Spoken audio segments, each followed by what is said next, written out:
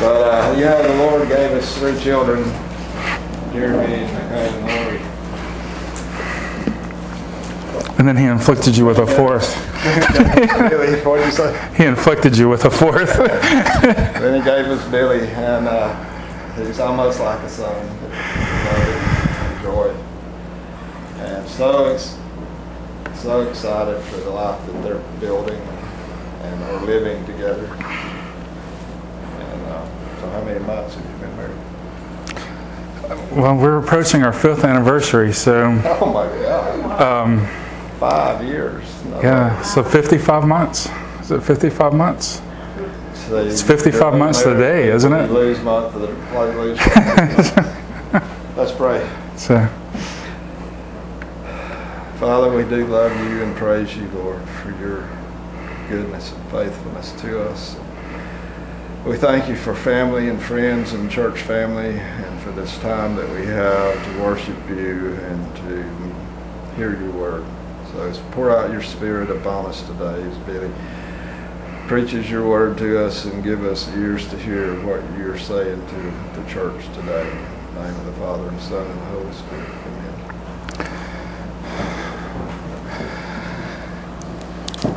I have no pleasure in the death of the wicked, but that the wicked turn from his way and live. May the words of my heart and May the words of my mouth and the meditation of my heart be pleasing in your sight, O Lord. So you do have David to thank for this. And so in the last couple of weeks, since we've nailed this down, I've started back to school. And then to make matters worse, Tuesday, Wednesday, Thursday, and Friday night of this past week, I worked the overnight at my job. I work at UAB now. And then my body didn't make the switch yesterday. And so I laid in bed last night and stared at the ceiling until about 6:30 this morning when I got up. So I've not slept since like 3 yesterday afternoon. So we'll try to get through it together. And it has been a long time since I've been here. I'm forever grateful for this place, grateful for the Charismatic Episcopal Church, for the love that it instilled in me, for the sacraments, for making me Catholic, and then ultimately making me Anglican. So it is good to be back. It is good to be in this place. And while the song, not the last song, not the hymn, Greatest of Faithfulness, but the one before that, and just thinking about the faithfulness of the Lord, and I was thinking about what this place looked like when we first moved here. Was it Easter of 2000 that was our first service here? When did we? Easter of 99. Okay. So it was a year later. I knew, there was the short time that we were in the store. Oh, that was the Easter of 99. First Easter was 2000. Okay. So, and God has been good. God has been good to me. He's done great things in this place. And so it is good to be back. So we're going to start in Ezekiel 33, and we're going to touch on all the passages before it's said and done. And Ezekiel is a really important book in the Old Testament. Isaiah was an earlier prophet, and then you get to Ezekiel and Jeremiah, and they are prophesying at about the same time. Of course, Ezekiel went, he was taken captive in the first captivity, which is around 597 BC. And so while Jeremiah is prophesying in the capital city of Jerusalem, and you read in Jeremiah there of all the things that they're going through before the fall of Jerusalem, and they're constantly wanting to turn, and they're wanting to go to Egypt. It's interesting to me. I'm almost drawn to go to Egypt more than I am to go to the Holy Land. Just to go there, to the place, it's that intricately entwined in the biblical story. Israel was made a nation there. They were made large there. Of course, they were enriched there. And there was always the desire and the tendency to want to go back to Egypt. And they were judged harshly for it and wanting to trust in Egypt. And then I think it's interesting because everyone talks about Jesus and the importance in his life that he kind of relives the steps that Israel took. And he comes up out of Egypt and passes through in baptism the Jordan River and to go into his ministry. But I've always thought it was interesting that Israel had this tendency, even though God told them not to seek refuge in Egypt, he sends Jesus for refuge in Egypt. And it's just something that's always played in my mind. It's neither here nor there, really, particularly not this morning, but it's always struck me that Jesus also came from Egypt. But God's telling them not to go to Egypt, and the whole time you have people that are living in Babylon at this point. And we know that Ezekiel, from this book, he's a priest, and he has a wife, and he has a house. And his house is on the river Chebar, which is really, it's probably a canal, an irrigation canal that has been built from the Euphrates. And so he's there on the river, or on this canal, and he has a vision of God. And his vision of God, in some ways, mirrors the other prophets. But it's very interesting because you have these wheels and they're moving in all the directions, and then there's eyes. The two big things is they can move in every direction, and they have all these eyes. And so the whole idea here is that God sees. God goes to the whole world. God sees everything. And he even sees the people that are there in exile in Babylon. And he's going to speak to them as well. And that's Ezekiel's job. And so there he's called. His calling is basically in chapter 3. He has multiple more visions. In chapter 10, he has a vision. And in his vision, in chapter 10, he sees the glory of the Lord leave the temple. And what a misfortune of huge magnitude for the glory of the Lord to no longer reside in the temple. I mean, it's literally, the temple itself reflects creation. So the leaving of the Lord from the temple, the fall and destruction of Jerusalem is very much, it's the end of the world. And so you have these events, they occur. You have the fall of Jerusalem. But so the first 24 chapters, Ezekiel is speaking to the Israelites. And then in the next few chapters up through 32, he's prophesying about Israel's enemies. And then in 33, you have the beginning of a major change in the Old Testament. Ezekiel begins to have a vision of a restored Israel, but it's a vision that looks beyond anything that has been before. He sees in 36 that God is going to write his law in the hearts of the people. In 37, he has the vision of the valley of dry bones, where the bones are brought back to life. They're given flesh. And then in conjunction with that, the prophecy that God is going to be with his people, and that he's going to be their God and they're going to be his people in a much more personal way. And so you see this change begin to happen with Ezekiel, with the fall of Jerusalem, that culminates really in the minor prophets. And you have the Old Testament encapped with the idea of new creation. Particularly in Daniel, you see the Ancient of Days, that he's coming in glory. And so you have the beginning of creation, and then you have the ending with new creation. Everything gets bookended nice together in the theology of the Old Testament. And so really in Ezekiel 33, this is This is where that transition begins, in the prophets and the life of Israel, looking beyond what they have known because of this great tragic event of the collapse of Jerusalem.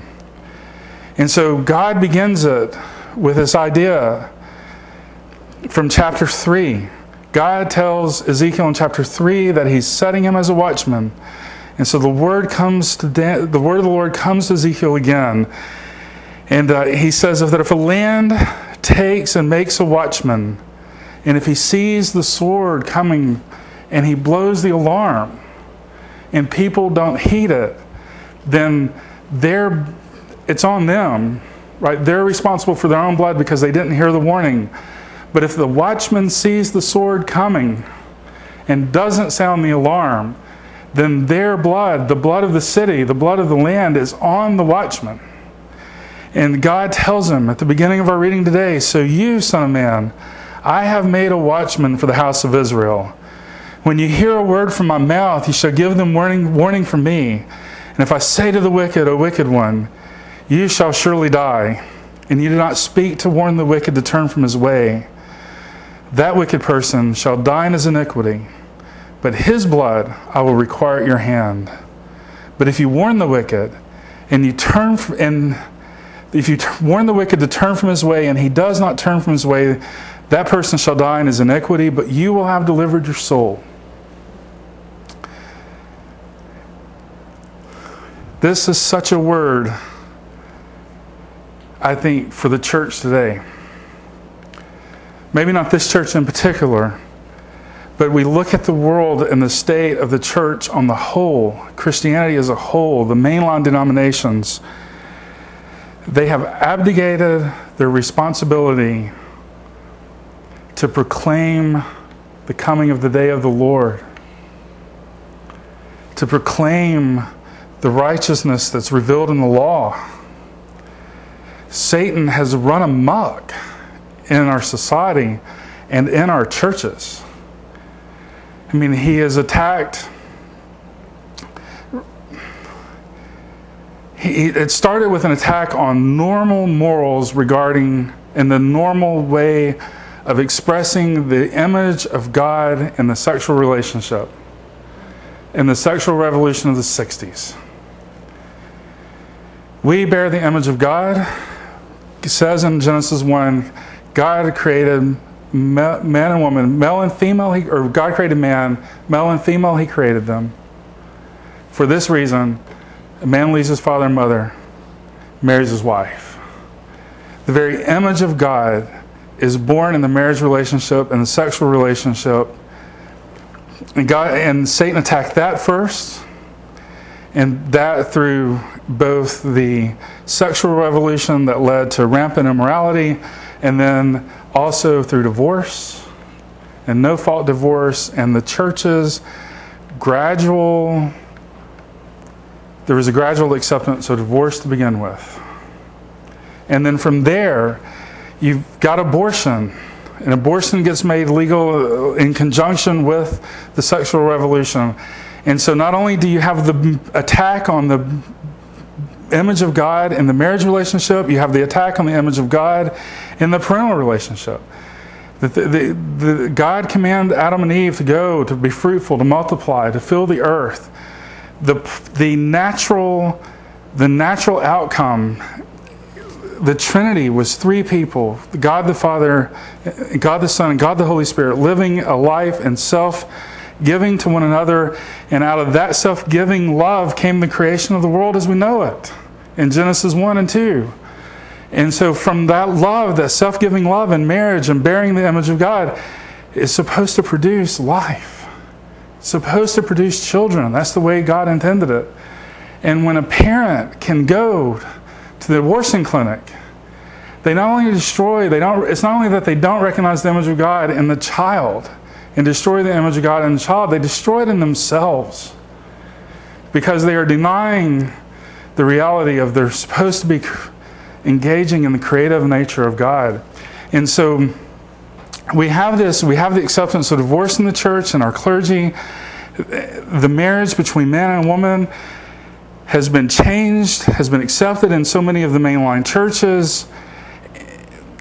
Abortion, there was the presiding bishop, the last presiding bishop, I think it was, or maybe the one before her, of the Episcopal Church in the USA, said abortion could be a sacrament.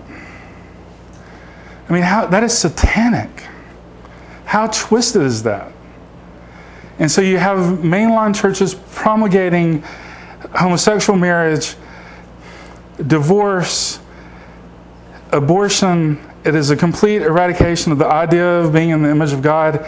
And now in the Church of England, you even have some people who would advocate for the use of the baptismal rite to reaffirm someone's transgender transition. So the attack of Satan in society for not only the image of God, but the only aspect of human difference that is created by God Himself. Male and female, He created them. Satan has attacked that. And look how quickly it's fallen. And the churches are dying because of it.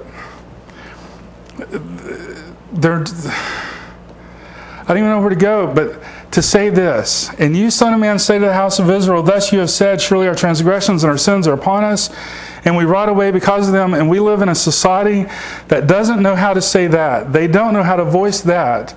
But I think that if you can't look around and see the society that we were living in without hearing this question, that they said, how then can we live?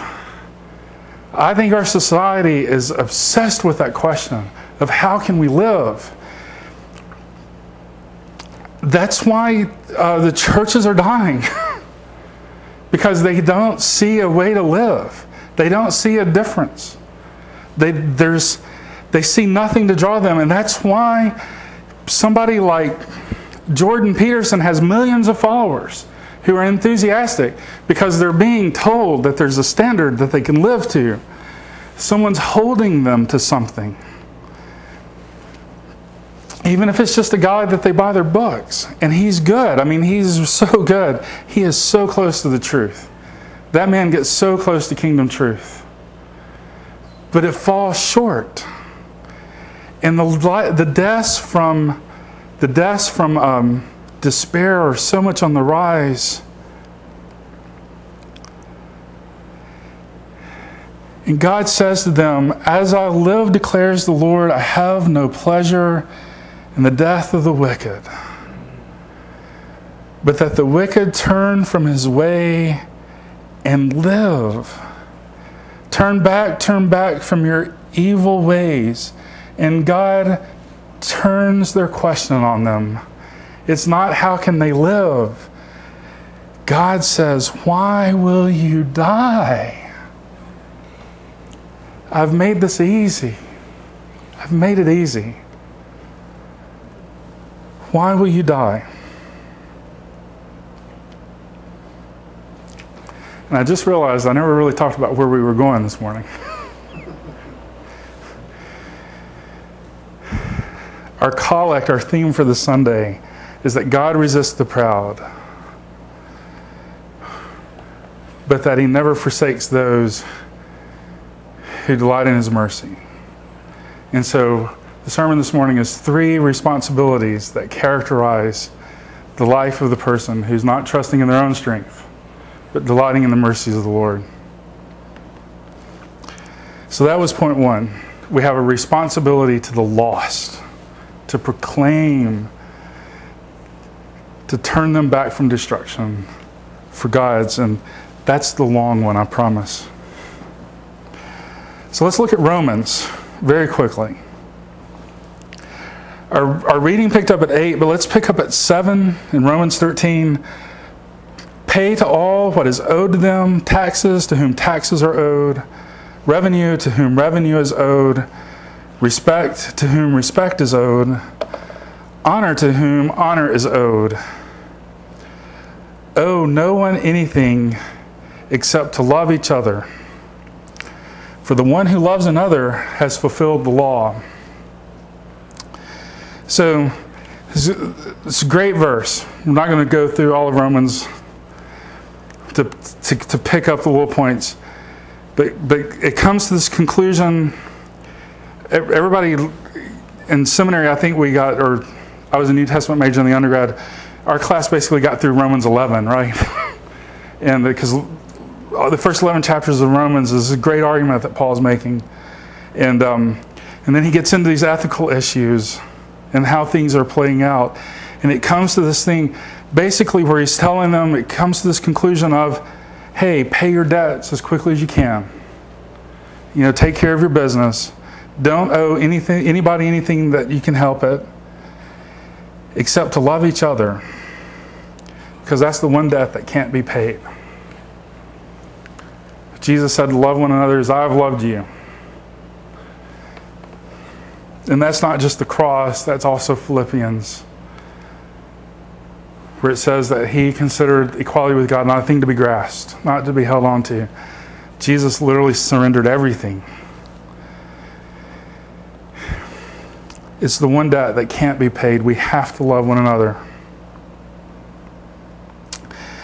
It goes on to say that you shall not commit adultery, you shall not murder, you shall not steal, you shall not covet, and any other commandment are summed up in this word, you shall love your neighbor as yourself.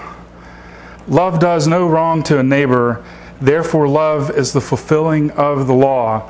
That verse right there leaves no questioning. Love is not the excusing of the law. It's not okay, you come and you worship with us, although we want people to come and worship with us, but it is not the condoning of whatever lifestyle, the accepting of whatever lifestyle. It's not of any sin, of anything that you want to do. That is not what love is. Love is also sounding the alarm. Love is also in our own lives, not committing sin against other people. Love does no wrong to a neighbor. That is why it is the fulfilling of the law. And the life that is not filled with pride, the life that lives in humility, understands that the hours come for us to wake from sleep. For salvation is nearer to us now than when we first believed. The idea is not nearness in time, I don't think, here. I mean, obviously it's been a couple of thousand years since this was written. The idea here is that the next step in salvation history is the Parousia. It is near as it is next. And that needs to be the guiding aspect of our life. The night is gone and the day is at hand. So we must cast off the works of darkness. We have to put on the armor of light. We have to walk properly as in the daytime, not in orgies and drunkenness, not in sexual immorality and sensuality, not in quarreling and jealousy, but put on the Lord Jesus Christ. Notice the juxtaposition of all of these works of darkness, of these evil things that we're not supposed to do. The opposite of that is not to do right things. Although doing right things will be the product of the opposite of that. The opposite of that is putting on the Lord Jesus Christ. Major Ian Thomas, Saint Ian Thomas, the life that Jesus lived on earth was the life of God the Father in Him through the Holy Spirit. The life that we live is the life of Jesus Christ, lived out through us, through the work of the Holy Spirit. We put on Christ. We press into Him. We seek for Him, thereby making no provision for the flesh to not gratify its desires, so that we can love our neighbor as we should. The idea of a neighbor in the Israelite, to the Jewish mind, is someone of the nation, but we know that Jesus expanded the idea of a neighbor to anyone who chooses to be a person's neighbor, basically to everyone. We have a responsibility to choose to be the neighbor to the people around us. It is probably the way in which Mr. Rogers was most Christ-like, when he looked at that TV camera and invited preschool children every week to be his neighbor. He chose to be a neighbor. He's one of my heroes, by the way. And then in Matthew chapter 18, if your brother sins against you, so we have a responsibility to love and the ethics that entails. And then Matthew 18, if your brother sins against you, go and tell him his fault between you and him alone. If he listens to you, you have sinned, you have gained your brother. But if he does not listen, take one or two along with you. So the scripture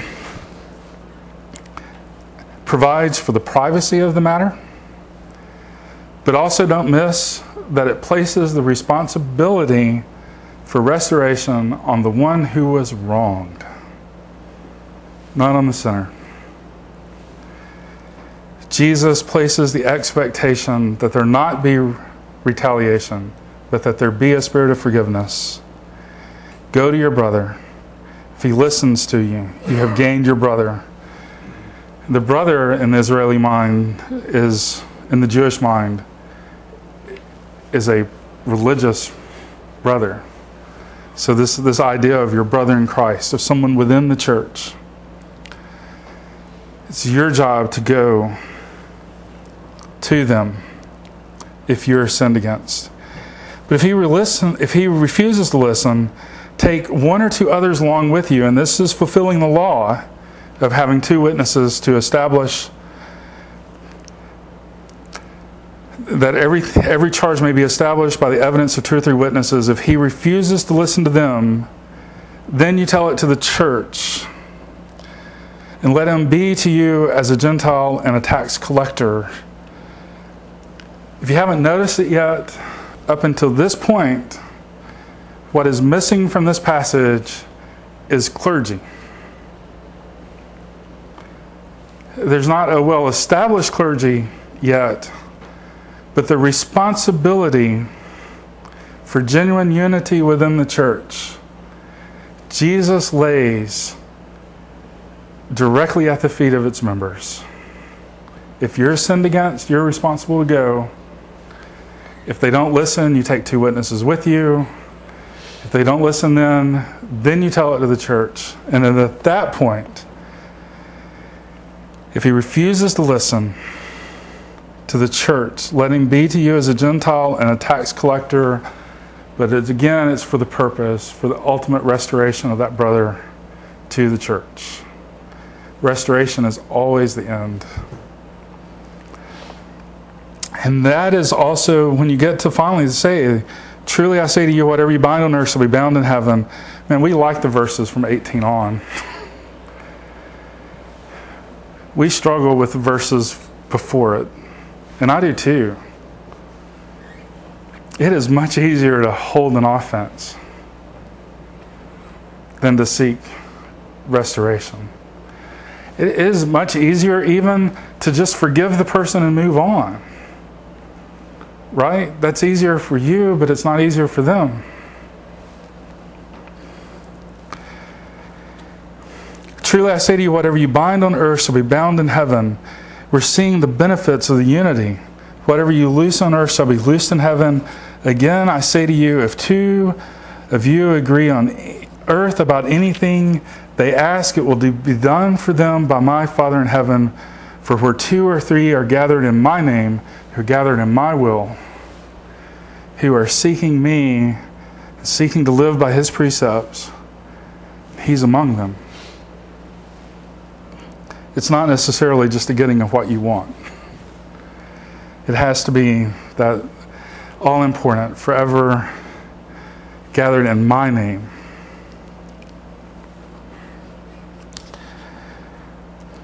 So where does that leave us? We have a responsibility to proclaim to the lost. We have a responsibility to love our neighbors well, to be aware of the coming of the time, and to live our lives not as those who live in darkness, but as those who have seen the light of Christ. We have a responsibility to live in true unity amongst ourselves as Christians. A true unity that doesn't disregard the truth.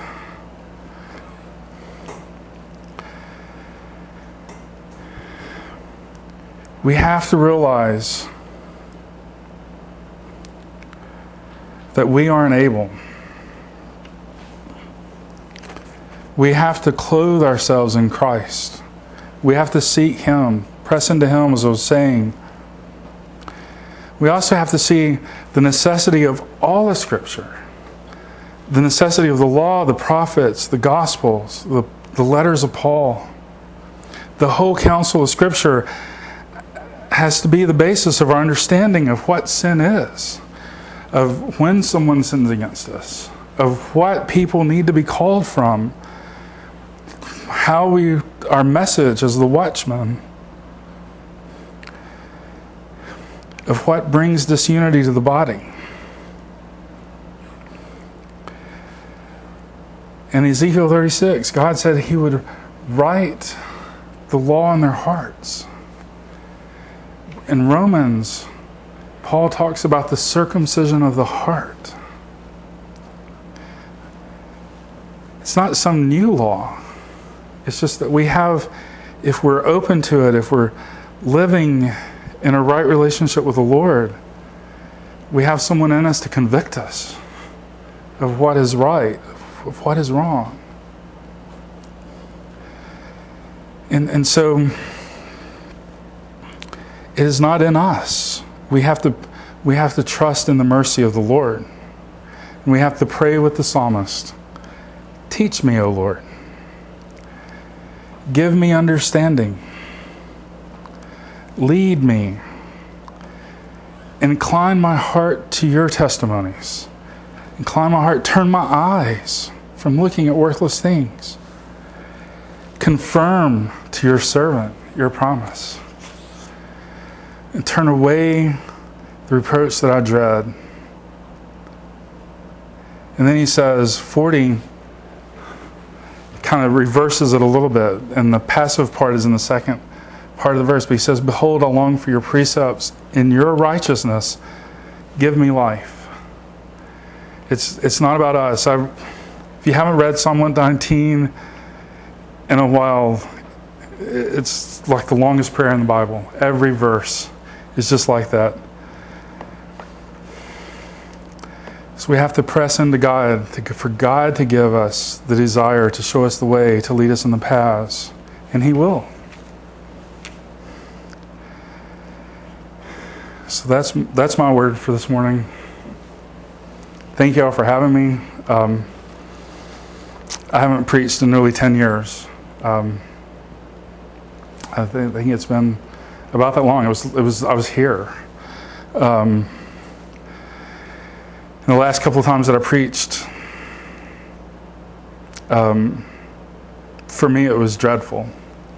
I can't imagine that it was much better for the people here. And I was really surprised a couple of years ago when the Lord started speaking to my heart again and about ministry. Actually, it goes back further than that. I guess it was about the same time I met Joy.